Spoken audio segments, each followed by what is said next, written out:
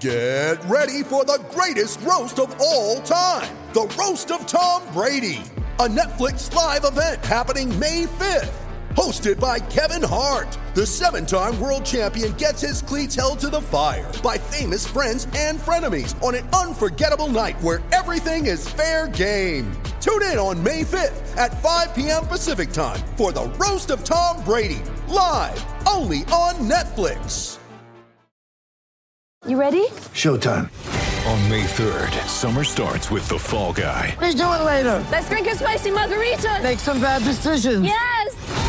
Audiences are falling in love with the most entertaining film of the year. Fall Guy. Fall Guy? Fall Guy. That's what the poster said. See Ryan Gosling and Emily Blunt in the movie critics say exists to make you happy. Trying to make it out? Nope. Because I don't either. It's not what I'm into right now. What are you into? Talking. Yeah. The Fall Guy. Only in theaters May 3rd. Rated PG-13.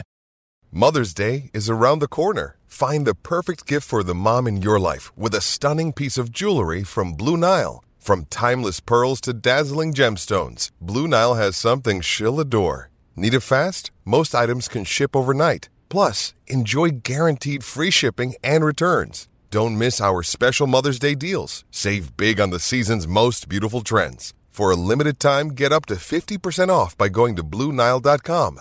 That's BlueNile.com.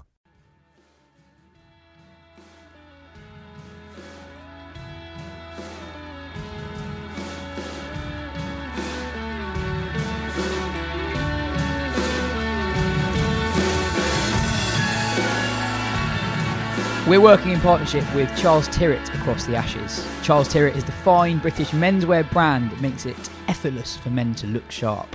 They are loved globally for their range of shirts suitable for work and home, as well as their fine tailoring, which extends to superior suits, blazers, chinos, refined polos and loungewear. If you fancy the chance to win a £500 voucher to spend at Charles Tyrwhitt, simply visit the link in the description for this show. Entries close at midnight on 23rd of December. To enter the competition, simply follow the link in the description of the podcast. We've previously mentioned our exclusive offer for the Wisden audience as well. Enjoy 20% off everything with Charles Tyrwhitt using the code Wisden20. So you've not just got the 20% discount code, you've got the chance to win a £500 voucher. We're all currently wearing Charles Tyrwhitt attire here in the office. That's one for our YouTube audience to appreciate. Anyway, on with the show. We're recording this just under 48 hours ahead of the Adelaide Test, the second in the Ashes. We'll talk through all the latest Ashes news, all other happenings in the world of cricket in the last week, including Virat Kohli's ousting as India ODI captain. And we'll also be previewing the latest issue of Wisden Cricket Monthly, which is out later this week. I'm Yaz Rana, and with me today is the managing editor of Wisden.com, Ben Gardner, the magazine editor of Wisden Cricket Monthly, Joe Harman, and the editor-in-chief of Wisden Cricket Monthly, Phil Walker. Phil, you weren't on the pod after the Gabba Test. What were your views on the Test? At least England had a plan, eh? And now a plan B, and probably a plan C and D. From a personal perspective, I was pleased to really feel something really akin to sort of a violent, impotent anger after the second day in particular. In fact, I was angry by 11:30 in the evening when they won the toss and bowled first. But funny you used the word anger. It's funny that you used the word anger as well. It's exactly what Joe said. And I think we both surprised ourselves. Yeah, I mean, it was nice to feel something.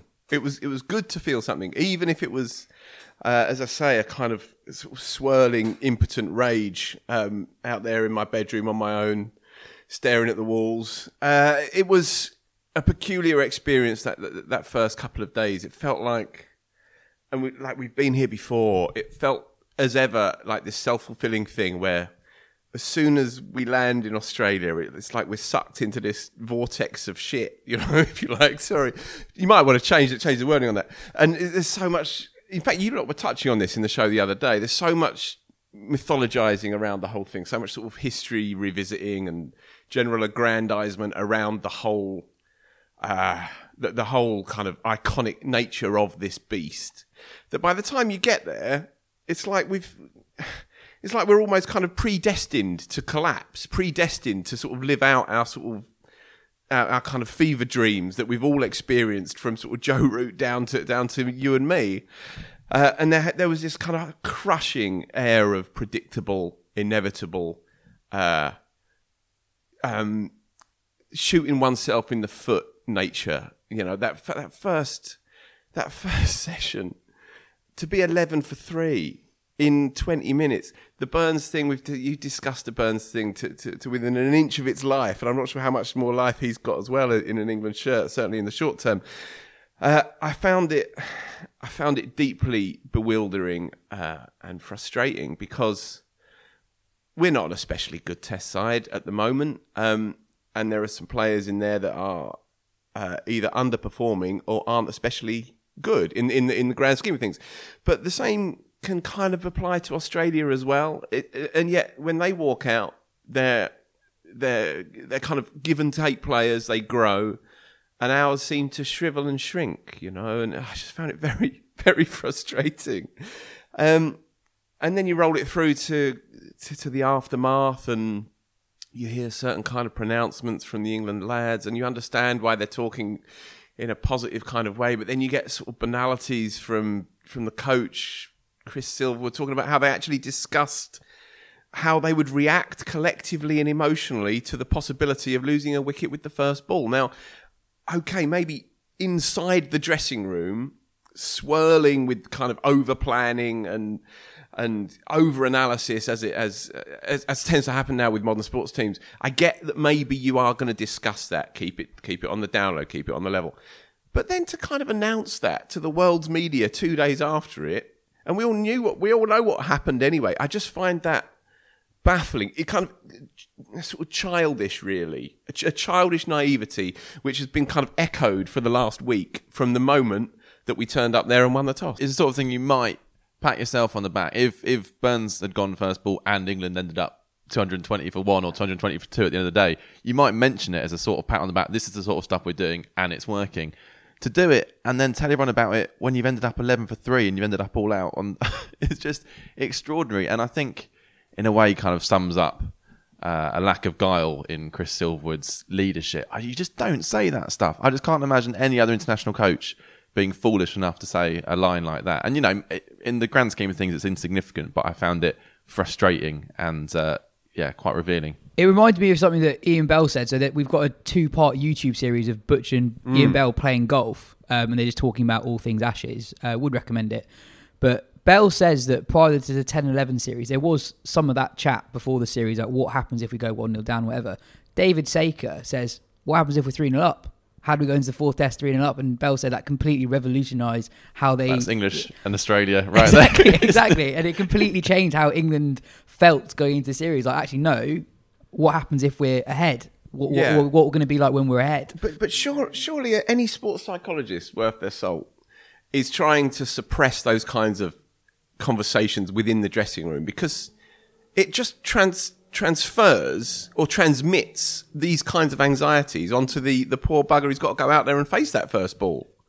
And, you know, I'm not making kind of astral excuses for Rory Burns kind of taking his foot to extra cover and missing a leg stump half volley, which incidentally Shane Warne insisted didn't swing despite the fact that it went round corners. Talking about the commentary is another story entirely. But yeah, I just my heart sank when I read that this morning. Ben sent it on the WhatsApp group. Obviously, he was up and ready at 7:20 this morning, sending his stuff through. Yeah, the first thing I saw when I rubbed the sleep out my eyes, and I thought, oh my word, yeah. It just feels, it feels kind of inept. It does feel like if you talk lots about being 0 for 1, that's going to make it more likely that you're 0 for 1, not less likely. Yeah. And he also said in that quote, like, we also planned for if we dropped a catch in the first over, and England also dropped loads of catches. Like when you talk about taking your chances and scoring runs. But it's also like the intellectual paucity of it. So how else are you going to react? What are you going to do? Kind of take all your clothes off and run around the perimeter of the boundary? You're obviously just going to go, all right, well, teams lose wickets early doors. We crack on. We move on. To actually vocalise it, to put it into players' minds. Yeah. I'm quite... With anxiety through the roof anyway. I am quite interested that both of you used the word angry so early on in both your answers in the last two pods, because I don't know, Ben, Joe didn't sound angry on the sound, pod, he just sounded weary. Yeah, it was early in the morning. I was also here on a Saturday morning. Yeah, exactly. That might have fed into it. I want to add, I've had a lovely week. I moved house. That's why I wasn't on the show on Saturday. Congratulations. Yeah, thank you very much. I've had a lovely week. But Ben, for me, I don't really feel angry. I find it funny almost. I'm not angry. I'm just disappointed. It's just comic, like the whole thing. And also, I think it's different to 2017-18 in that there's been another Ashes where England were really bad, and now it's just kind of my expectations going to even more negative than they were before. So now it is just funny when it kind of goes that badly. Yeah, so I've kind of resigned, and then you weirdly start taking the positives quite quickly. Like, oh, looks like Butler played nicely. You know, it's like it's good 30. Oh, yeah, exactly. But then even when England were 220 for two overnight. I was at a party that evening, so I was sort of following it rather than sort of waking up and watch the Days play the next day. So you're just sitting in the corner, just on your phone, weren't you? There were a few cricket fans there, so there was, I was just being sort of social, in the kitchen. But they were glad they invited you. So yeah, and then but I kind of knew that was how it was going to play out. Like there was quite a funny thing where people sort of making fun of PredictViz. The CricViz tool for saying like it's a bit pessimistic, suggesting they're going to be 298 all out, isn't it? I think England were 297 all out when they were. That was a good moment for CricViz, that one. Yeah. I think it might be worth clarifying as well. I can't speak for Phil, but my anger isn't. I can cope with England losing. I'm more than familiar with that, and I thoroughly expect them to do so. But it was the fact that it felt like the battle was over so soon into the series. That's what frustrated me, because more than anything, we want a good series so we can talk about over the next few weeks, and it still actually matters come the 4th and 5th test. Yeah, it was day 2 that really sent me to the edge. That first session on day 2 in England, I thought Woakes bowled okay without bowling brilliantly, although I do fancy him in this series overall. But I thought Wood and Robinson was superb. I know you spoke about this earlier, but that first session destroyed me, I think, and Davey Warner, was scrapping, but he couldn't really lay a bat on it. The moment that really I almost collapsed in on myself was when Labuschagne, who batted beautifully and is a stunning player, as we all know, but pushes at one, as Root had done 24 hours later. Root carries to first slip. Root is at first slip 24 hours later, and it's right on the half volley when Labuschagne's on maybe 15 or 20 odd or whatever. Now, if that carries, how can you be too far back at the Gabba? And all the cordons shuffle forward, and you're like, surely you figured this out. Yeah, and it wasn't a real soft hand prod. I mean, he has gone proper at hard the push, ball. proper hard push. Yeah, he has gone at the ball. Yeah. And look, I'm not saying that the result would have been different, but they'd have got a damn sight fewer than 420 odd if, Burns had caught his catches, and if England had just had a scintilla of luck. Yeah, we've been very, very downbeat about it, but I do think the result flattered Australia. I don't think they batted that well. Labuschagne and Head apart, and I think Head benefited from bowling that you just rarely see in Test cricket, really. England were completely shot by the end of that day. Some big news from the Australia camp. Josh Hazlewood has been ruled out of the second Test. He's the number 3 ranked bowler in the world, averages less than 22 in Test cricket over the last 3 years, and crucially less than 20 in day-night tests. Although that's actually worse than Stark and Cummins in day-night tests. Okay. So he was the weak link in their attack ahead of the day-night test. Well, he'll be replaced by either Michael Neser or Jai Richardson. And Joe, you were saying before we were recording that not only are both very, very good bowlers, but they're both quite handy with a bat as well. Yeah, well, we talked on Saturday about the fact that Australia's low order is so much stronger than England's already, and it feels like that is going to be further strengthened with. It looks like Richardson will probably get the nod, which is a bit harsh on Neser, who's been the kind of next man in for a long period of time and took 5 for against the Lions, and is almost an all-rounder. I mean, he's a bowling all-rounder, but he's got first-class 100s, averages kind of mid to high 20s. But even Richardson averages in the 20s as well. If Neser played, you'd probably have Stark maybe batting at 10, and he's got 10 50s in Test cricket. And there is a possibility that Ollie Robinson is England's number 8 in this Test match. Now, it might not play out like that, but that is a big deficit to be trying to overcome before you even start the Test match. If Stark would be comfortably England's number 8 not ahead of Woakes, but if Woakes doesn't play, Stark would absolutely be England's number 8. Yeah. And especially the day-night test as well, which can be a bit sort of like trading blows, lose your top order quickly. You need to kind of rebuild. Exactly. Yeah, you can get a sparky 80-run partnership down the order that can push you up to 220, which can be a competitive total. So that could be a factor. Yeah, I can see that. If Nisa plays, that would be 2 Glamorgan players in the Australia 11. Who was the last Glamorgan player to play Test cricket for England? Simon Jones. Is it Simon Jones? Yeah. So there'll be more. No one since 2005. Yeah. Really? Wow. So there'll be more Glamorgan players playing one Test for Australia than for England in the last 16 years. Interesting. At the time of recording, David Warner is an injury doubt. He was hit on the ribs by Ben Stokes in Australia's first innings. He didn't bat in the second innings and spent a very long time off the field as well. I think Travis Head said today that Warner will probably play. But Ben, tell us about the guy who could come in for Australia if Warner does miss out. Well, I think the most likely thing still is Usman Khawaja just coming in and slogging at the top of the order. He's got a brilliant record as an opening batsman in Test cricket. Alex Kerr obviously opening that second innings. I don't think they'll go with that as an actual plan. But there's this guy, Bryce Street, who is 22, 23, averaged about 40 in first class cricket. So he can play. I think the really interesting thing is just quite how slowly he scores. So obviously we Sibley gets maligned for his slow scoring rate. Street has a strike rate 7 runs below Sibley's in first class cricket. He scores about 1 run every 3 balls. He got a pretty slow 100 in the warm-up game or in the game against the Lions for Australia A, when Nick Manninson and Mitch Marsh were both scoring about 200, and he was just there sort of nudging and nurdling and that sort of thing.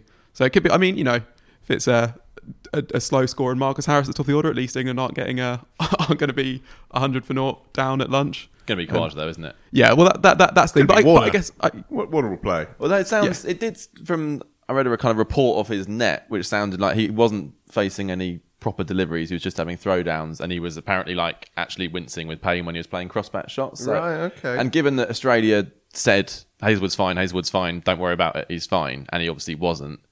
I don't really trust what they're saying about Warner either. I don't think they would want to let England know a few days out from the match that Warner isn't going to play. So who knows? But I think there is a chance he won't play. I guess Travis Head was never going to be the one who's going to announce that Warner's out of the Test match. Yeah. I guess also if Australia were 2-0 up or 3-0 up at this point, they might be more tempted by Street. I think they do see him as one for the future, whereas Khawaja is obviously mid-30s. They start building for the future halfway through the Ashes. That really. Phil, Wood and Robinson were very good at Brisbane. Woakes was pretty good, and in my opinion, is the only feasible option to bat at 8. Anderson and Broad or Anderson and Broad. Jack Leach didn't go great. What do you think they should do for the bowling attack at Adelaide? Oh God. I just wish I'd done a bit of research on this. I think Broad and Anderson probably both play. I'd possibly not play Wood in this one and play him in the third game, which will be at Melbourne. Which sounds almost paradoxical, but that's a dead track traditionally. It's only in recent years it's a drop-in hybrid pitch, so you kind of need a bit of otherness, I think, at Melbourne, possibly more than you need it at Adelaide, which might give you a bit more with the pink ball. So I might be tempted to rest Wood for that Test match. I can see the logic in that, but it is counterintuitive, isn't it? You're 1-0 down in a series and you drop your most aggressive, fastest bowler, and then with a theory of bringing him back in. But sure, but then can he play 5 in 6 weeks? It's a big ask. This is it. We constantly tie ourselves in knots because there is no way to work this out properly, and they've made it more difficult by not playing Broad and Anderson, not playing either of them in the first Test. I would find a way to pick Leach. Really? I think so, because he's probably going to have to play some kind of role in the series, and I definitely wouldn't have played him at the Gabba, wouldn't have considered for a second playing him at the Gabba, especially with the rain around, which actually didn't affect that too much in the end. But I think at Adelaide, it does spin towards the back end of the innings. Nathan Lyon's got a very good record there, so finger spin does have a chance. And in day-night tests as well. Yeah. Look, the truth of it is, it's a very, very difficult call for anybody to predict. And as we saw with the first Test match, experts so-called can line up and say, well, this has to be the way and this will be the way. And then it turns on a dime. I was totally comfortable with playing Seamers and Seamers only at the Gabba. I'm less comfortable doing that in this particular Test match. There is another thing with the pink ball and finger spin that, as we saw in India, albeit of course on raggers, the lacquer on the ball seems to give it an extra kind of voom, if you like, off the pitch. Now, Jack Leach needs a bit of assistance from the pitch, and it's maybe naive to think, okay, pink ball evening, Seamers alone. Lions' record, not just Adelaide, is good, but also with the pink ball is good. We saw that Ashwin was unplayable with the pink ball earlier in the year, and that Leach bowled well with it as well in that Test series. So I'd probably lean towards playing him, I think, in this game.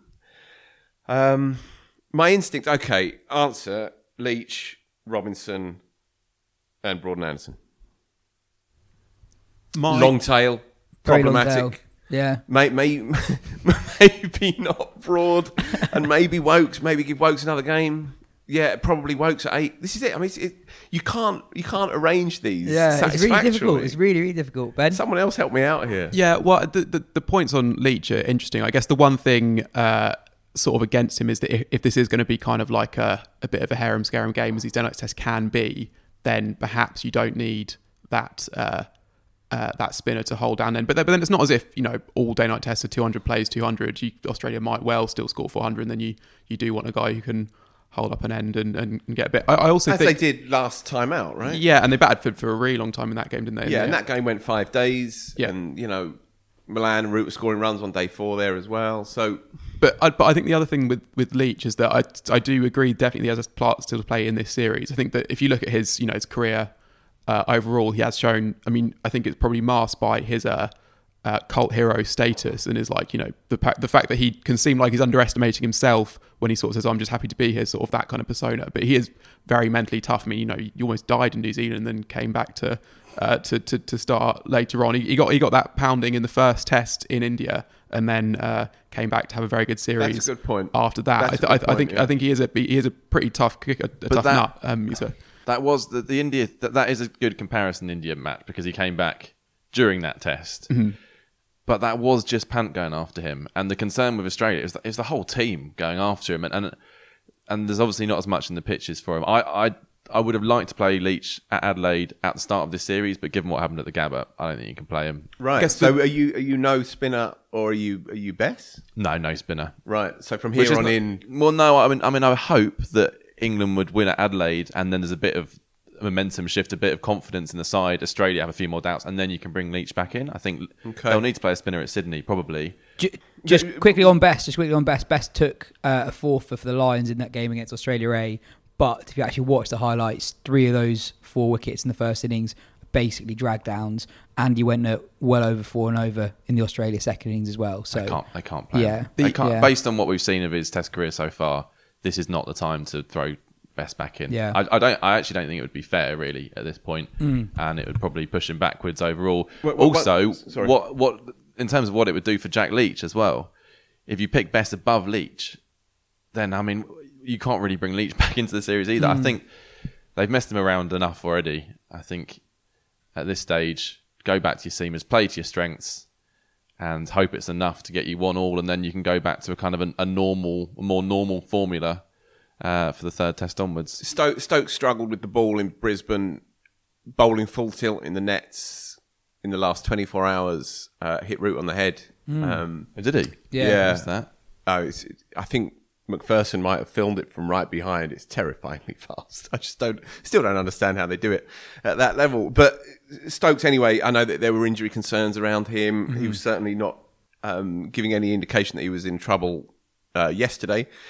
And obviously he looked very rusty with the ball. His figures weren't great in that first innings, but I think that possibly frees up the possibility of Leach if you can actually hang your hat on Stokes to get through 20 overs and innings. The other thing as well, is that I know that Mark Butch talked in the last podcast well about how England have handled Leach in the lead up to this series, and this is another test of how England will handle Leach going forward and of their man management. If you go back to the last Test series in 2019, you had Moeen Ali, who was obviously not in great form, was dropped during the World Cup.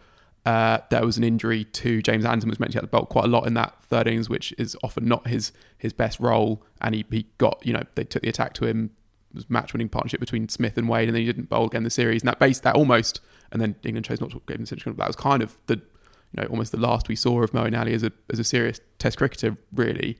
And England now have, there is another spinner who has been given a pounding, and kind of how they respond now, whether that, and they, only they can know how he's holding up, and how the pitch is going to play, or only they can make a proper guess at that. So, I mean, I'm not saying they have to play him, but they do have to, it's not that there is a big test here just in getting the best out of Jack Leach, even after this series, the next few years going on, they need to consider that quite carefully, I think. I think that's a fair point. I think if I heard what Butch said last week, and I understand exactly where he's coming from. I think if we respect the bloke's Test match credentials, as we should, then you have to consider, as Ben's rightly saying, what happens to Jack Leach in the third Test, in the fifth Test, and next year, and so on and so on. I think if you do run the risk of destroying the kid's career if you just leave him on the outskirts for 5-6 weeks from here on in to stew over one 8-9 over spell when he hasn't played any red ball cricket in the best part of a year. Yeah, I think there is a duty of care there as much as anything else. I think on Leach as well, I think he does quite often start tours and series not that well. So in 2020, he's not getting much of a game beforehand. Well, that's true. There's that, and I mean, in 2020 before the home series against West Indies, so Best had those couple of good tests in South Africa when Leach was ill. It was almost a shootout between the two of them in the intra-squad games, and Leach bowled pretty badly in those games, wasn't picked, Best gets the nod. In India, obviously started that series not particularly well and got into it. I'm also kind of of the opinion, if Leach is your number one spinner, those 13 overs shouldn't change anything, right? Can 13 overs seriously change your opinion of your spinning pecking order that much? It really shouldn't. If Leach has been your number one man for a certain period of time, 13 overs shouldn't change anything. The problem is I don't think that would change their opinion. I think it's probably reinforcing what they already thought, that they don't think he's good enough. Briefly, as an aside, I haven't spoken to anyone about the cricket of late, so I'm just going to keep shouting at you. Yeah, sorry. The thing that got to me towards the back end of the innings, the back end of the Test match, was the Ollie Pope dismissal, because we've all got so much time for the boy, and there's clearly a real player in there. But that was so garbled, that shot on the final day, where he's trying to cut an off spinner 5 minutes into his innings. And you said on the show a few days ago, you're bang on. There's a frenetic nature to his game, which is definitely getting him into trouble. And it put me in mind of a conversation that he had with Joe a year or three ago, when he said, in the early part of his career, playing for Surrey, he was so uptight about getting to 20, had to get to 20. And he was overloading his mind in the early year or so before he started demolishing county attacks. And that stuck in my mind when I was watching him.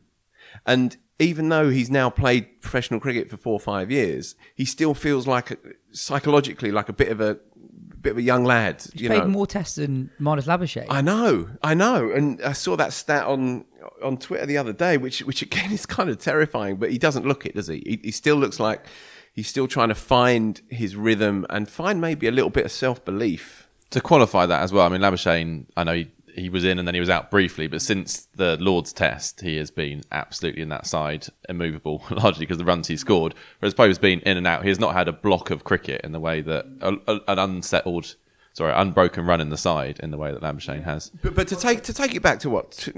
Two winters ago, Port Elizabeth, masterpiece of 100 by Pope, and he'd made runs, I think, a few runs in New Zealand the time before that. Obviously, he's the star of English cricket, the next generation star. And watching him, just as we've watched Zach Crawley for the last 12 months as well, it's just been bafflingly frustrating, really, to try and get to the bottom of it. So I agree with all that, but I think a few of our listeners have said that we possibly give Pope an easy ride because he averages 100 at the Oval.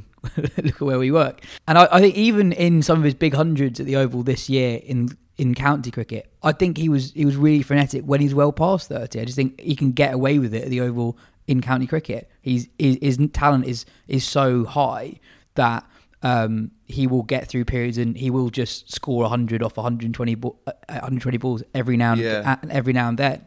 And I think it's not just the mindset thing. I think it is technical as well. He gets so low. Yeah. I think. And in the past, it is mindset when you're trying to cut an off spinner in 10 minutes, and he did it also at Edgbaston last summer against Patel on day one, trying to cut a left arm spinner when he's not on 20 odd, or he's just got to 20 odd early on, slightly up and down track. On day 4, and it was up and down, it was quite dramatically up and down, which again just brought into focus. If England had bowled them out for 300, there might have been a game on. There genuinely might have been. Anyway, Pope's innings concerned me. Now we might see he'll go out first innings at Adelaide, slightly easier batting conditions, and he batted okay in the first innings for 30 odd. We might see him get himself into the series, but that approach was concerning to me. And that whole morning was frustrating. Milan ran down the pitch, but he was hoodwinking himself. He ran down the pitch and then tried to block it. You know, it was there to just put your hands through it, or work it through mid-wicket for a couple. In the end, he blocked it inside edge court. Root's shot was tentative. Butler's shot was tentative. Pope's approach was garbled. You know, Stokes was completely becalmed, didn't know whether to twist or stick. And I'm not saying that they were going to win that game at all, and they weren't going to save it with 2 days to play, but the approach on day 4 was concerning for me. It felt, I mean, obviously we all know that England batting was a bit Root or nothing, but it felt like the players kind of believed that as well, that when Root got out, they all kind of thought, I need to do something really special here, and that's going to win us the game. So they were trying to sort of do this sort of like counter-attacking, like score really quickly thing. Whereas they didn't need to do something special. They just kind of needed to just keep batting normally. I mean, they had a good platform. The bowlers, bowled a lot the day before. You just kind of start again, like give half an hour to Australia, and then see where you're at, rather than what did Stokes try and hoof his 4th ball for 6 innings? That was I think the worst bit of the morning. Stokes, I don't know if you saw it. Stokes tried the big wahoo and he missed it by miles. Yeah, what was he against doing? Lyon. Yeah. Anyway. Ben, we mentioned before, but I think it's worth going over this again. Why day-night tests aren't possibly quite as good for England as people sometimes make it out to be. Australia are 8 from 8 in day-night tests, and Australia's bowling surely will suit the pink ball and when it's hard to pick out the ball as much as England's, if not more so than England's. Yeah, as you mentioned with those stats earlier of their bowlers, and I think England have been bowled out for 120 or less in all of their last, or 3 of their last 4 day-night innings. Obviously, they're bowled out for 60 odd in New Zealand, and then also single figures or double figures in India.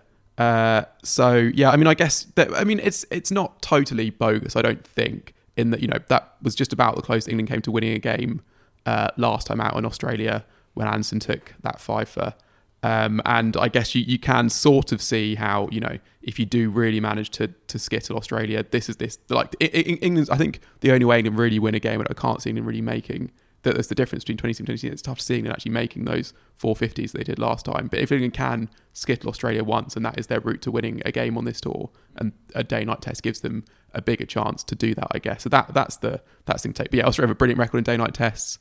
And even when they kind of, like, there have been times when you'd expect them to lose a day-night test. There was that game against South Africa a few years back where they lost 2-0. They're in absolute shambles. Du Plessis scored a brilliant day 100, and then Australia just cruised it from then on.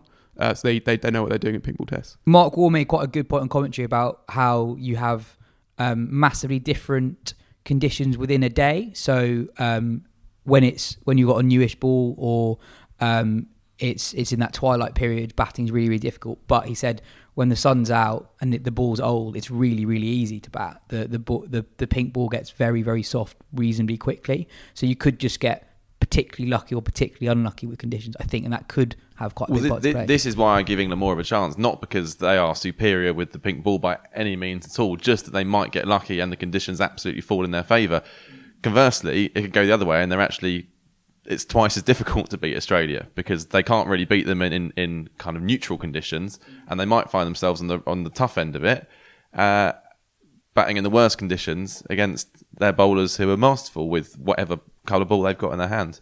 So I think it's almost kind of toss of a coin stuff for England, whereas Australia can just be comfortable with the fact that they've got the better side for the conditions. The Run Out blog asks, Hi everyone, I was just wondering if any of you had any thoughts as to why Stokes has changed his stance to be more front on. In the warm-up videos, he seemed to be accessing a lot straighter down the ground, whereas before he was hitting mid-on, mid-wicket a lot more. But then when he faced the high pace of Cummins and Hazelwood, he didn't look as comfortable, and twice he got squared up and it took the shoulder of the bat. For a man whose technique was almost perfect for Australian conditions and whose game was built around a few vital scoring areas, he seems to have made a last-minute change, and I'm just wondering if you had any thoughts on why. I'd like to add that he did get 2 absolute snorters from Cummins, but I feel that those were made even easier by Stokes' stance. Any thoughts on that? The second one was round the wickets, which kind of negates that point up to an extent. And that one kicked off a length when when conditions were increasingly up and down. The theory is that Stokes is a high end player, and the better you are, the more chance you have of really making the open stance work for you. One of the traps I think that English players have potentially fallen into is that their bar of talent is maybe there, and they're trying to access a little bit more by opening up their stance and turning themselves into Steve Smith. But you have to be absolutely brilliant to pull it off in swinging conditions. Stokes, of course, is good enough. And so I think his theory is he's going to get a lot of short stuff. He's going to get stuff in at the ribs in Australia. If he's slightly more open-chested, he's going to be able to access the onside a little bit more comfortably. You see players who are a bit closed off, a bit too side-on, and they've got nowhere to go. And you see it with left-handers in particular in Australia. Especially with that kind of left-arm round angle, the Stark angle, or with Cummins coming in at you hard. So I can understand the theory, I think. And I wouldn't read too much into that first innings dismissal either, to be honest. I mean, he's got in behind it. He's played it straight. The bat is not coming from a peculiar angle, and it's not to do with his setup or his feet. I don't think that he's nicked that. It's just the first hour of the day and, conditions and so on. It'd be interesting to see how it goes. And I would also add that while it looks a bit more dramatic initially, he does then get into position with his second movement, and by the time he sets himself, there's not a vast difference, I don't think, between what we've seen with Stokes before and what we saw here. But it'll be interesting to see how it goes. I guess the timing of it is quite interesting, given how well he did in Test cricket 2019, 2020, and since then he's only played in Asia.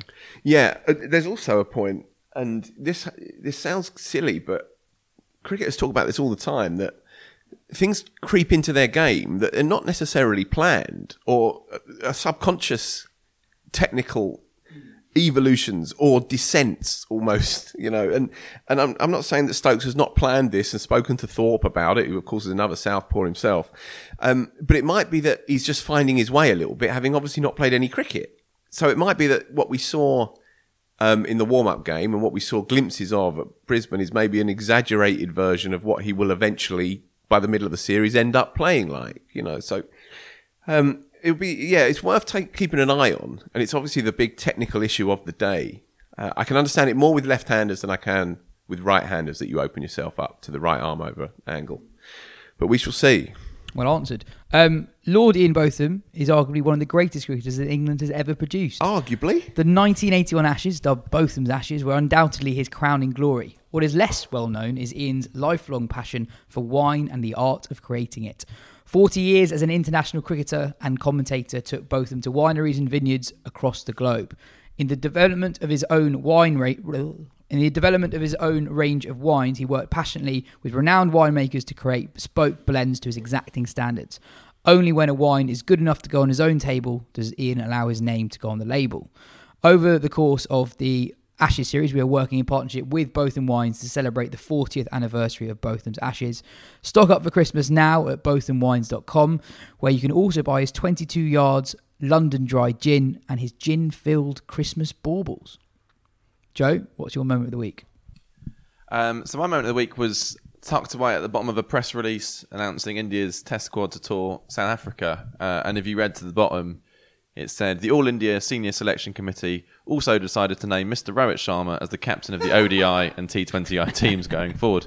Is that how it played out? Yeah. That's brilliant. So bottom of a press release that had nothing to do with the big news. So look, obviously Kohli had already said he was stepping down as the T20 captain, but yeah, they quietly sacked him at the bottom of a press release. So there's no suggestion that Kohli, it's a mutual consent thing? The story from Ganguly's version of events is, apparently Kohli feels that he wasn't informed or there wasn't a proper discussion, but Ganguly's version of events is that Kohli said he wanted to stand down as T20 captain. Ganguly said we can't have two different white ball captains. Kohli did it anyway, and then they made a decision to bring in Rohit Sharma. But as Bennett pointed out before when we were chatting about this, if that's the way they're going to do it, why didn't they announce that Rohit Sharma was going to be ODI captain when Kohli stepped down, and you could have saved yourself this kind of circus? And it's got a little bit lost for obvious reasons with English cricket focused on other matters. But this is a big thing, a big story, and it's really, I think, with Ganguly there, for so long, Kohli has had things all his own way in Indian cricket, and a lot of it has gone right, and you can see why they've let him do that. But with Ganguly there, who we know even as his time as a captain, he liked to hold on to power. He liked to run things. When he didn't like how things were going, he would fall out with some pretty high-profile coaches. And it does feel like the kind of tectonic plates of Indian cricket are shifting, and Kohli is no longer able to call the shots. And it'll be fascinating to see how it plays out from here. There is an argument, I think quite a strong argument, that it will do Kohli the world of good in terms of his batting. He hasn't scored a international 100 in more than 2 years now. I think it's, 15 ODI knocks and 23 test knocks that he's gone without 100. There was too much on his plate. Yeah. But I don't think any of us thought it would be decided for him. I think we all thought he would. It was hard to imagine Kohli playing for India without being captain. It's even harder to imagine him being told that he was no longer to be captain, whether he wanted to be or not. So will Kohli be able to kind of grin and bear it and go out and score loads of runs and just be happy captaining the test sides? Very possibly.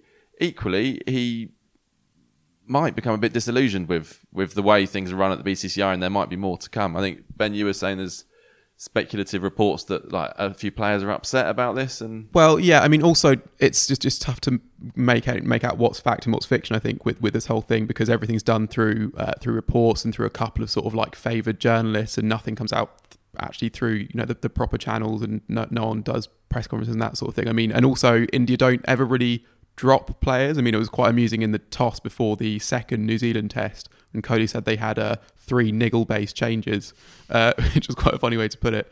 And then so Rohit Sharma sort of was reported for 6 hours before it was actually confirmed that he was out of the test series. Then it was originally reported he was out of the ODI series, but now it seems like he'll be fine for that. Kohli's going to seemingly miss that ODI series for his daughter's first birthday.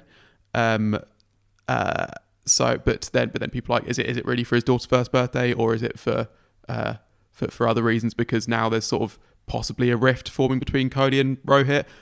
Even reports that Jadeja might retire from Test cricket, and that could be completely unrelated. But then who knows about that as well? I mean, it's that there might not be a rift. It might be completely fine, and these guys are big enough to sort of say it's a bit of a tough decision, but I'll just carry on, and maybe those things are all the reasons why. But when it's coming out in this manner, it is hard to trust, and that will fuel the speculation, the feeling of sort of unease around it. The other thing I would say as well is that, to me, Rohit is quite an odd person to pin a change of white ball era around, because he's older than Kohli, isn't he? Yeah, right. And they've got KR Rahul. He's got he's a brilliant white ball batter. He's he's in his prime. He's got captaincy experience in the IPL. Admittedly, he's not got the IPL record as a captain that Rohit does, but it seems like Rohit's going to take them, it just feels like it's his turn, though, isn't it? It's basically, yeah. Tony Blair, Gordon Brown vibes. And I guess that exactly. If they feel that Rohit is the guy that will win them the next World Cup in India, then that is justification enough, I suppose. But it is all just a bit odd. They've got 2 World Cups the next 2 years, and Rohit. There's plenty of World Cups to get through over the next few years. It's just Indian cricket has felt, in terms of the national team, has felt very stable for a long period of time. The players haven't really changed very much.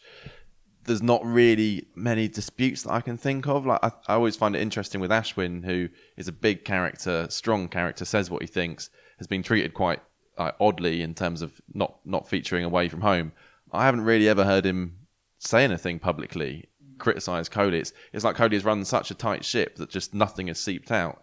And now it feels entirely different. I suppose Kohli and Kumble would be the last dispute, and obviously Kohli won that one fairly emphatically.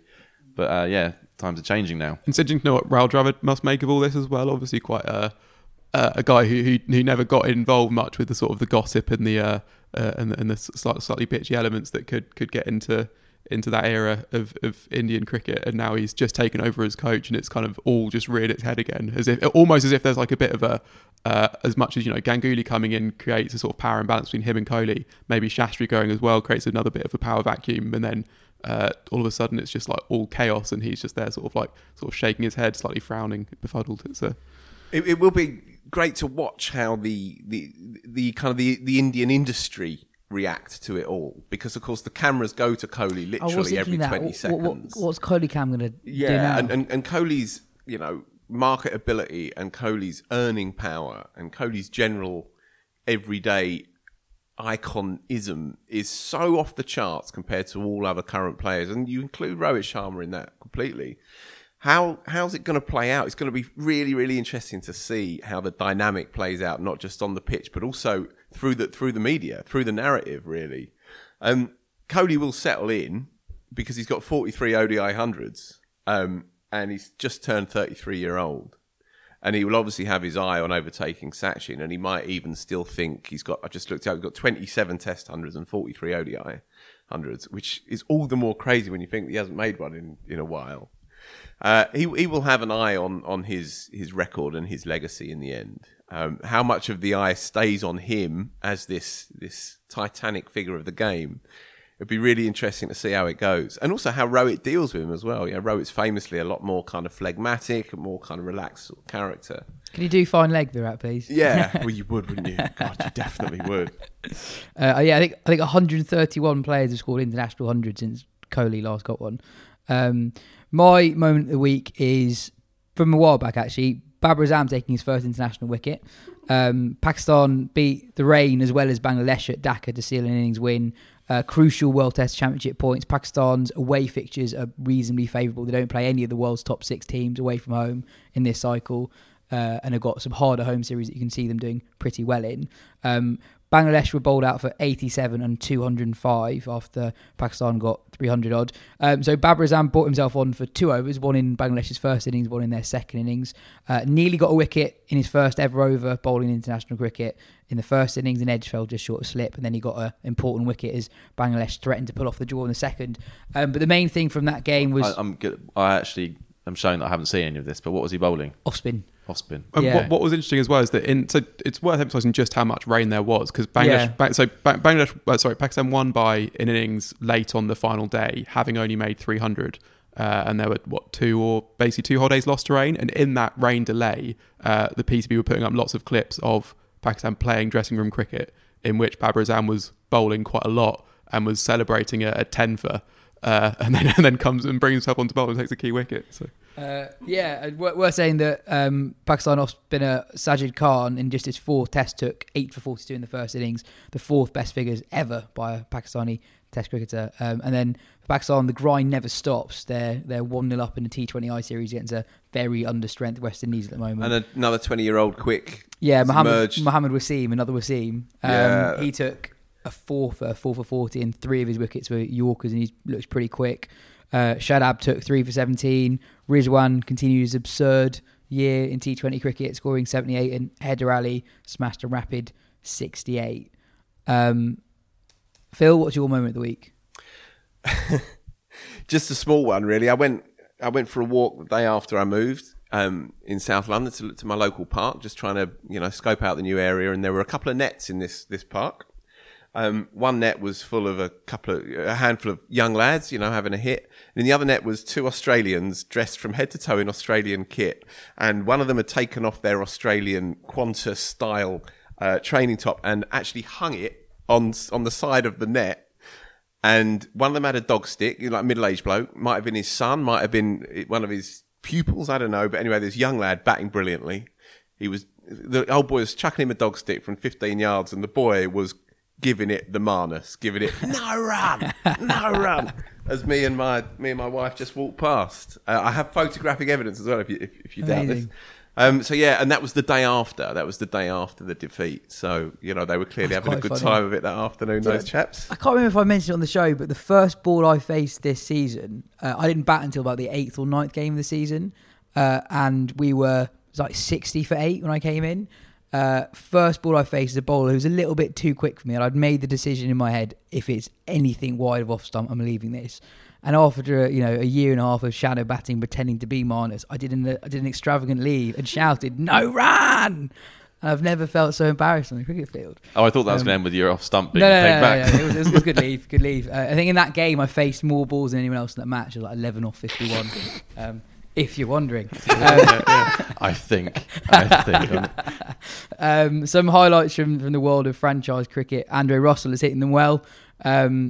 He's averaging 214 and striking at 228 in his last 5 innings across the BBL and the Abu Dhabi. But he's not allowed to hang out with any of his teammates. Yeah, you were saying this because of quarantine rules. It means that he's not allowed to celebrate with his teammates, which is he hadn't even met some of them because he can't hang out in the same place. So it's just very odd. He's part of the team, but not part of the team. But seems to be going pretty well. Yeah.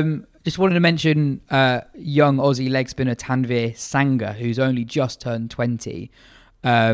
He's doing very well at the moment. He's been in the wickets, and in that game against Russell's side, he took 2 wickets, including Marcus Stoinis and Glenn Maxwell, and he should have got Russell out. The ball hit the stumps, the bails didn't come off. That was amazing over because Russell also got hit in the box earlier in the over and then smashing 102 metre 6. And after he got hit on the box, there was like sort of a slow-mo replay of him going down while the BBL broadcaster, maybe they're having fun, or maybe it's just what they do, just flashing in the corner, "Oh, what a feeling." Sangha averages 17 in T20 cricket. He's only played 2 first-class games, but averages 21, and arguably more interestingly, his economy rate of just 2.08. Is he related, to the other? I don't think so. Jason Sangha? He was under 19s captain. Under 19s years back. Yeah. So Tanveer played in the under 19 World Cup after Jason did. And I think he's already spent time with the Australia T20 squad. Right. And I was reading a report today that said that he might be a bolter for their test tours of Pakistan and India in the next 12 months. Might as well get him in the rhythm, give him a go at Hobart, 5th test. That would be great. Build for the future. We do need another test match leggy. We really are crying out for him, really. Yeah. It's kind of a lost art in Test cricket at the moment. I guess we're literally bigging up a guy who's played 2 first-class games. But Swepson is in the squad, isn't he? Yeah, as well. That's true. That's obviously true. Australia do bring him through. Yeah. Meanwhile, Matt Parkinson's where is he at the moment? On the plane home, on his way home. Yeah. Having been out there, classic. At the time of recording, Sam Patel is the highest wicket taker and 10th highest run scorer in the Lanka Premier League. So, well done, Samit. Ben, what's your moment of the week? Well, it was going to be some Cameron Akmal nonsense, but when you spoke about the Rizwan knock, and I'd like to change it to that, if that's okay. But explain the Cameron Akmal nonsense first. Okay, so he's been, it's been a PSL great for Lahore Qalandars, I think. For Peshawar Zalmi. He's been a great for Peshawar Zalmi. He's their leading run scorer, was the top run scorer and got the most runs in the final the only year they have won it. But then they released him before this draft, and then the PCB demoted him from the platinum category to the gold category. And then he was actually picked up in the silver category. So it was obviously getting a little a demotion in terms of his paycheck. But he then put a tweet out and put up a 10-minute long YouTube video saying why I'm not going to play the PSL this season, describing it as humiliating and saying that this is the slot that's for young players and they shouldn't give me this just out of sympathy. It looks like he's not going to be playing in the PSL, which I thought was quite funny. And But there is one thing just interested me because obviously, for quite a long time now, he's been the leading. He's had more runs this year than anyone's ever got in a T20I calendar year, and I kind of think that no one's ever going to break this record. Which, if you're someone like me, is quite interesting. Because he's so not only is he averaging 75 for the year in T20Is, which is ridiculous. He's also played 27 games, which is more than anyone has ever played in a calendar year before. So to do both those things and to have those coincide again is pretty unlikely. And we were discussing yesterday that the only way that someone could break that is if they've just stopped playing ODIs. Because if you go back to when people didn't play T20s, there was one year when Dravid played 43 ODIs in 1999, including 11 in 30 days, 4 in Singapore, 3 in Toronto and then 4 in Nairobi, which is a quite never-ending tour. Yeah. Rizwan's record's never to be broken. He's got 1,200 runs, and the most anyone's got in their career is Guptill with like 3,300. So he's got more than a third of those in 1 year. Crazy. Still got a couple of games to go as well. There are absolutely loads of England players who've been signed up for the next season's PSL. Let's run through them quickly. Liam Livingstone, Sakeem Mahmood, Tom, Kola Cadmore, Phil Salt, Harry Brooks, Amit Patel, Joe Clark, Chris Jordan, Lewis Gregory, Tom Abel, Alex Hales, Reece Topley, James Vince, Jason Roy and Ben Duckett. So lots of talented England players to keep an eye on there. Joe, there's a new magazine out this week. What are the highlights? Yeah, it's out on Thursday, our last issue of the year. The cover story is the Yorkshire and English cricket racism scandal. Obviously, it was the big story of November, and we needed to cover it give it the coverage it deserved. So there's very many different threads to the feature. I'd encourage people to pick it up, but just a couple of them. I mean, Taha, obviously, who regular listeners will know, was interviewed Azim Rafiq in August last year to kick the whole thing off. So he writes a piece kind of reflecting on how we've got to this point and what Rafiq's legacy will be after all of this as well. But then we've got contributions from Duncan Stone, who's a Yorkshire-based author and academic, kind of looking at the landscape of Yorkshire cricket, not just in professional terms. And then we've got Adam Rutherford, who's a very critically acclaimed author who wrote the book How to Argue with a Racist, and he's written a piece for us about the language of race and how it's used, and the kind of the power structures that exist in English cricket still. So I would heartily recommend going and reading all that. I don't think we'll discuss it in too much more detail here because we've done so much of it on the show, but it's obviously, it goes without saying, it's important stuff. Elsewhere in the mag, we've got a fair bit of Ashes covered.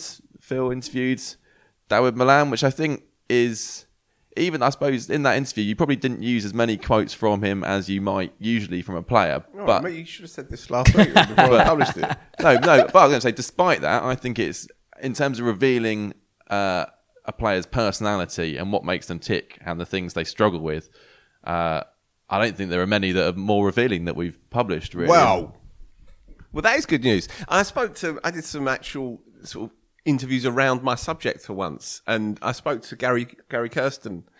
We had a good long chat actually on a Sunday morning over the phone, and he is Malan's first cricketing hero, and he also then became close with him on a coaching level. And every winter, for the last few years, for the best part of 10 years, Malan has gone to Cape Town to Gary Kirsten's cricket academy, and as Kirsten put it, he uses Kirsten as a sounding board to run some theories by him. He says it's never about performance. It's never about how many runs you scored last week or how many runs you're going to score next week. It's all about mental process and technical tuning, if you like. And he was really good on the Malan enigma, I suppose. Malan he's a sensitive character. He has a sensitive nature, and I think that was quite evident in the interview that he did with me. It's good that he can now say that, which is a sign, I think, of a person being more comfortable in their own skin. He's 34-year-old now, and he said to me, he was very anxious when he was first around the England setup. Very, very nervous. Didn't feel like he deserved his spot in that dressing room. Interestingly, did you see Cook on BT's coverage saying exactly the same thing? Right, okay. Ahead of one of the days of the last test.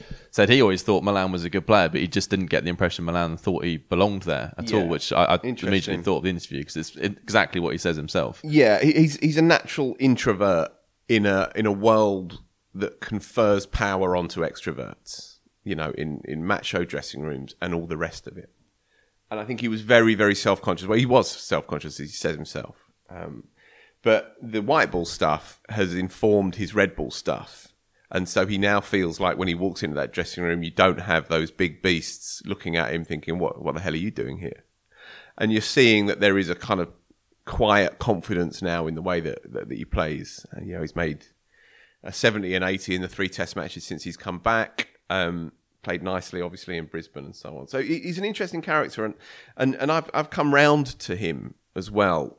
We, not me personally, but we had a run in a few years back when he took umbrage at something that had been published from one of our outlets and all of that, and we had a long conversation on a Sunday afternoon about it, and he was kind of venting at me a little bit, and I thought there was something a bit odd about that. But the more I've spoken to him since, the more on his side I am. I think it's a challenge for anyone to navigate their way through that peculiar atmosphere of a sports dressing room when you're not in possession of those kinds of natural components. Ben Stokes walks into a dressing room and owns it straight away. Not everybody can do that. He's had a very peculiar career as well. In his now he's 33, 34, and now is the incumbent number 3 in 2 of the 3 formats. Yeah, arguably not on the team. It was interesting as well. I spoke to Kirsten, and he said, "Well, he was always a red ball player to me," and he said he made his way, or rather, how do you put it? He found his way through white ball cricket, but he said to me he was always primarily a red ball player, and so none of it surprises Kirsten, who knows his game inside out, that he's got to this point now where he's starting to marry up the red ball alongside the white ball. There's a good piece from Jim Wallace on English spinners as well, which felt very pertinent watching Jack Leach being taken to the cleaners at the Gabba. So Jim starts it. It's a really nice intro. He starts it with a line from Warne's autobiography, where he's bowling to Ashley Giles in the 2006 Adelaide Test. It's first ball after tea. Sorry, Giles is bowling to Warne, Adelaide Test. First ball after tea. Warne comes down the pitch and smashes him for 4. And Giles turns to Warne and says, "You just don't rate me, do you?" Which is a really kind of heartbreaking line. And Warne, obviously being Warne, just turns around and goes, "Nah." and Jim, absolutely right. He says that was Warne and Giles, but that could be any Australian, say any English spinner in Australia over the last 30 years, really, with Graham Swan in 10-11 being the kind of one exception. And Jim looks at sort of some of the past miseries of English spinners and why it's so difficult. He speaks to John Davison, who's the self-styled spin whisperer. He used to play for Canada, people might remember. It's called that World Cup 100. Yeah. And he's worked very closely with Nathan Lyon. So he talks about the challenges of bowling in Australia and just says basically it's brutal to do well. You've got to be bloody good.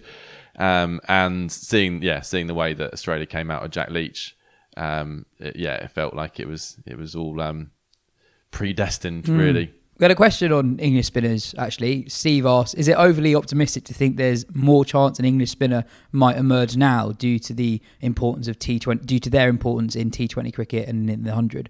Obviously, red and white ball games are very different. They're very different formats, but it seems like there's a bigger incentive now for counties to have a good spinner on the books than, say, 20 years ago. And they might develop as red ball players after performing in white ball cricket, which I think was quite an interesting question, actually, how much white ball cricket might help spinners in red ball cricket. I mean, Taha said to us during the test match he wondered if Leach could have done with playing more white ball cricket. And Leach said himself after being taken aback by Pant that white ball cricket would have stood him in good stead there. Those are two really specific examples. I think more and more there's such a divergence between red ball and white that you see. I mean, you just look at the amount of leg spinners that succeed and prosper in T20 cricket, and there are almost none to be seen in Test cricket. There's such different skills done in such different ways. I think it could actually have the reverse effect, that some of the players who would have been really good Test spinners end up bowling a bit differently and becoming T20 spinners. So my view is you might get one or two, but I think overall the trend is not something to be optimistic about, really. Ben, what do you reckon? I mean, it's a tricky one. I mean, it's probably easy to be employed as a spinner now in England than it was before, especially as a proper specialist spinner, whereas before, you talk about spinners who have to bat a bit to keep their jobs, basically. But then you do still see counties even who have very good spinners on their books still don't really play them very much in the county championship. Like, Crane at times struggles to get a game at Hampshire, Parkinson as well, occasionally at Lancashire. And those are two of the best young spinners in the country. If you're just like a spinner who's making their way, actually, I think you will, even if you might well be in the county setup, but just play the white ball stuff, and they do just pick the seamers for the first class stuff, or have a part timer, or maybe like a batting all-rounder at best who can bowl a bit of spin.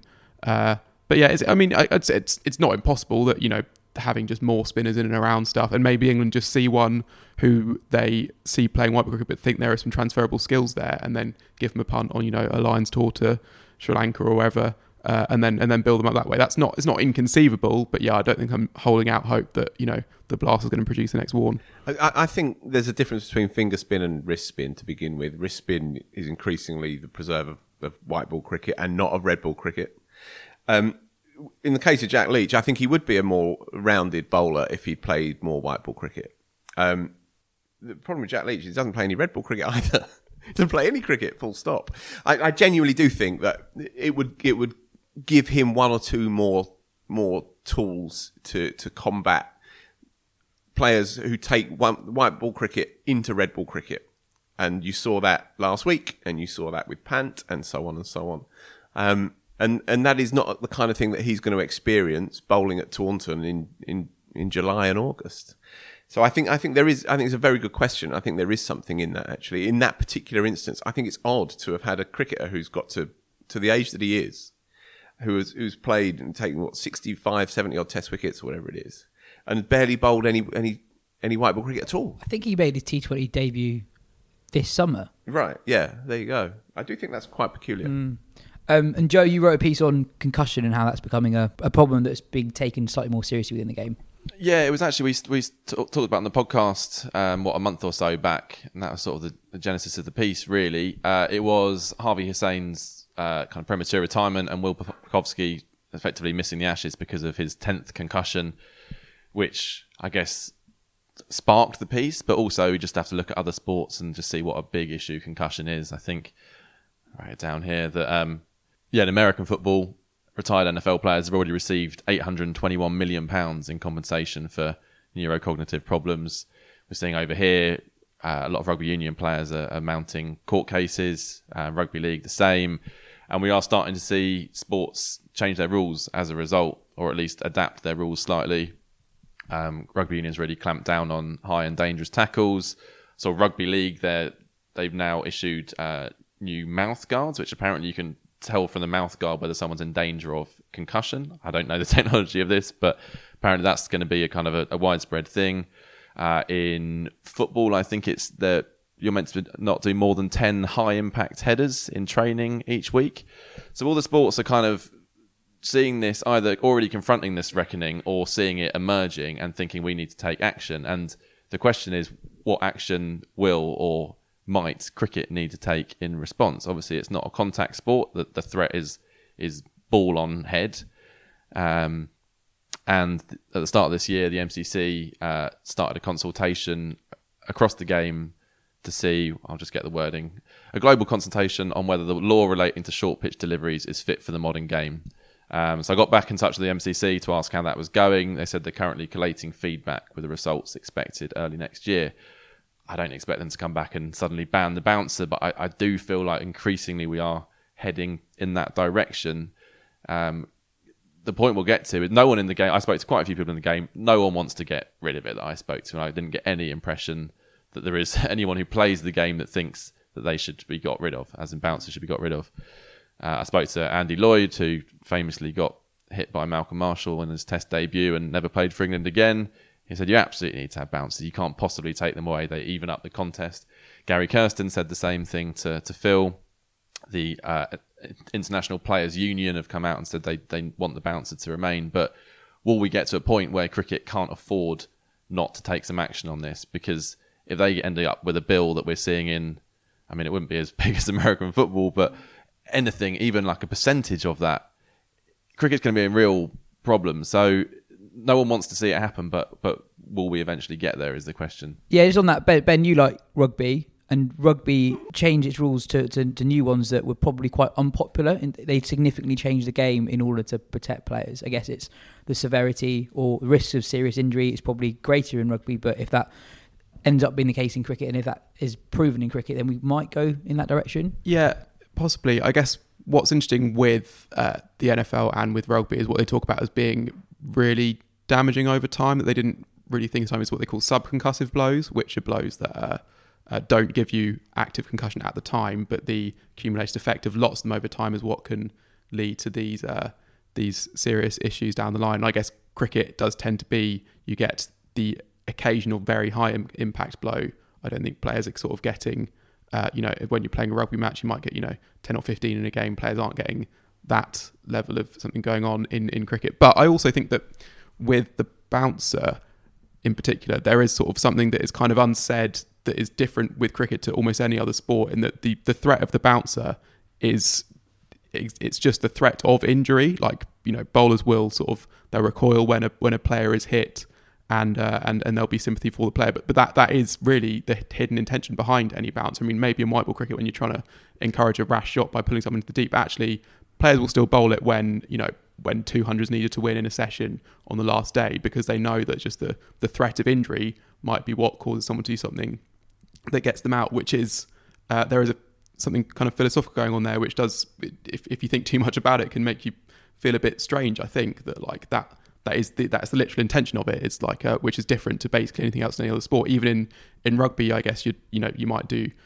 trying to tackle someone and you want to do it as hard as possible to let them know you're there, sort of thing. But it's still part of the game is to stop and attack and to get. But within cricket, that's the specific thing, and that is just odd, I guess. And that was the point Malcolm Knox of the Sydney Morning Herald made in his piece. I think it was in late 2019. Said we'll look back in horror in 10, 15, 20 years that we were deliberately hitting people on the head repeatedly. That was part of the game, and I think that got ridiculed. But the fact the MCC took that action only a couple of months later shows how seriously they are taking it.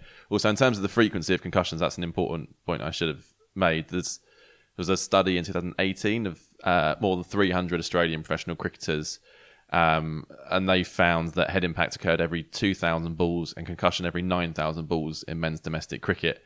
So that roughly equates to a concussion in 1 in every 4 first-class fixtures, which is, I think, and the study concluded that basically concussion is much more frequent in cricket than we'd previously assumed. So we don't know what the effect will be in the long term on these players. Players didn't, Ian Chappell said he never got hit in the head because most of the time he wasn't wearing a helmet, and, you have to protect yourself more. An interesting conversation with Tom Milsom, who's the MD at AirTech, who are kind of one of the leading helmet manufacturers. And he said in response to the death of Philip Hughes, there was a lot of changing of helmet regulations. And in order to prevent that horrible kind of injury, they stopped having as much flex in helmets. Obviously, you've got the stem guards at the back, but also helmets don't flex as much, so the ball can't pierce through between the grille and the visor.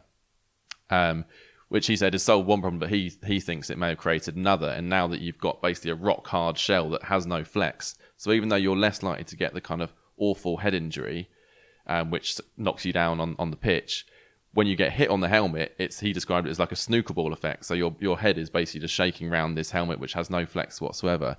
And he thinks that this might be a cause of concussion. So whilst you're, as he said, you're addressing one problem, but potentially creating another. That's really interesting.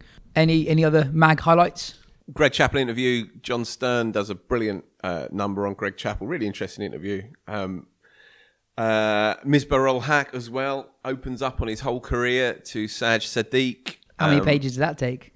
Well, it could take the whole magazine. As I've said before, I think he's possibly the most important cricketer of the 21st century. I really do. I think he's an absolute titan of the game, and that's brilliant stuff. Joe interviewed Kate Cross, who's a fine cricketer, carved out a new role in the England side, the Liam Plunkett role as she describes it, and is also a bit of a media titan as well these days. So that's good fun. Obviously, Andrew Miller, Lawrence Booth, Adam Collins, turning their hand to various things. And I wrote about my hero, Shahid Ali, who I mentioned on the show a few weeks ago, the coach from Sheffield, who gives me hope in an otherwise drab world.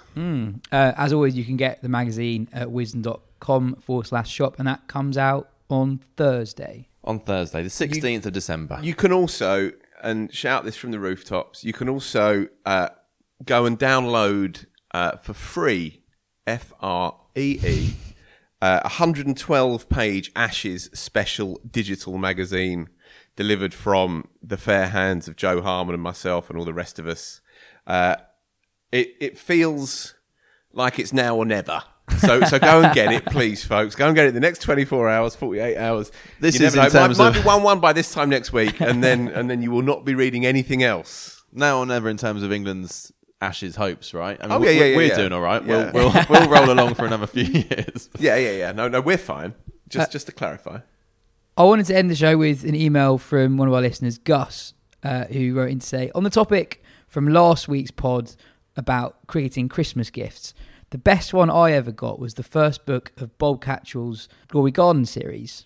At the time, I was a 10-year-old with a growing love for cricket. So a book series dedicated to the trials and tribulations of a junior cricket team, as well as the overriding theme of joy for the game, was absolutely perfect.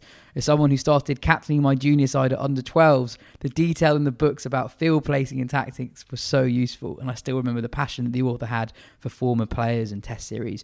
All in all, a great cricketing Christmas gift, and would highly recommend the series nearly 20 years on. I'm exactly the same. I devoured the whole series when I was about 10. There's new ones recently as well. Oh, really? Yeah, wow. There was new ones a few years ago. We've got a few copies in the office, actually. I'll get one for Christmas, yes. Yeah, I mean, I can't remember much about it. I remember there was the guy who batted 11, Obert, the guy who just listened to the Walkman. Hooker Knight, obviously, the skipper. Yeah, but I remember he had one terrible year, but he came good in the final. And actually, spoiler alert. I don't know which book that was, though. Yeah, but I remember, smashing through that series. There's a question that's come in while we've been recording from a chap called Harry White, brother of Barry, and it's too early to start answering his question about root and branch change in English cricket. That's and all the next that. issue. But stay tuned, H. That's all I'm going to say. Stay tuned for another couple of weeks. I think that those questions for after the third test. Indeed. Anyway, I thought this show would be about 40 minutes. Here we are in the 76th minute. Cheers, Phil. Cheers, Joe. Cheers, Ben. This has been the Wisden Cricket Weekly podcast in association with Charles Tyrwhitt. Remember to use the code Wisden20 at checkout, and we'll be back after the second test at Adelaide. Cheers.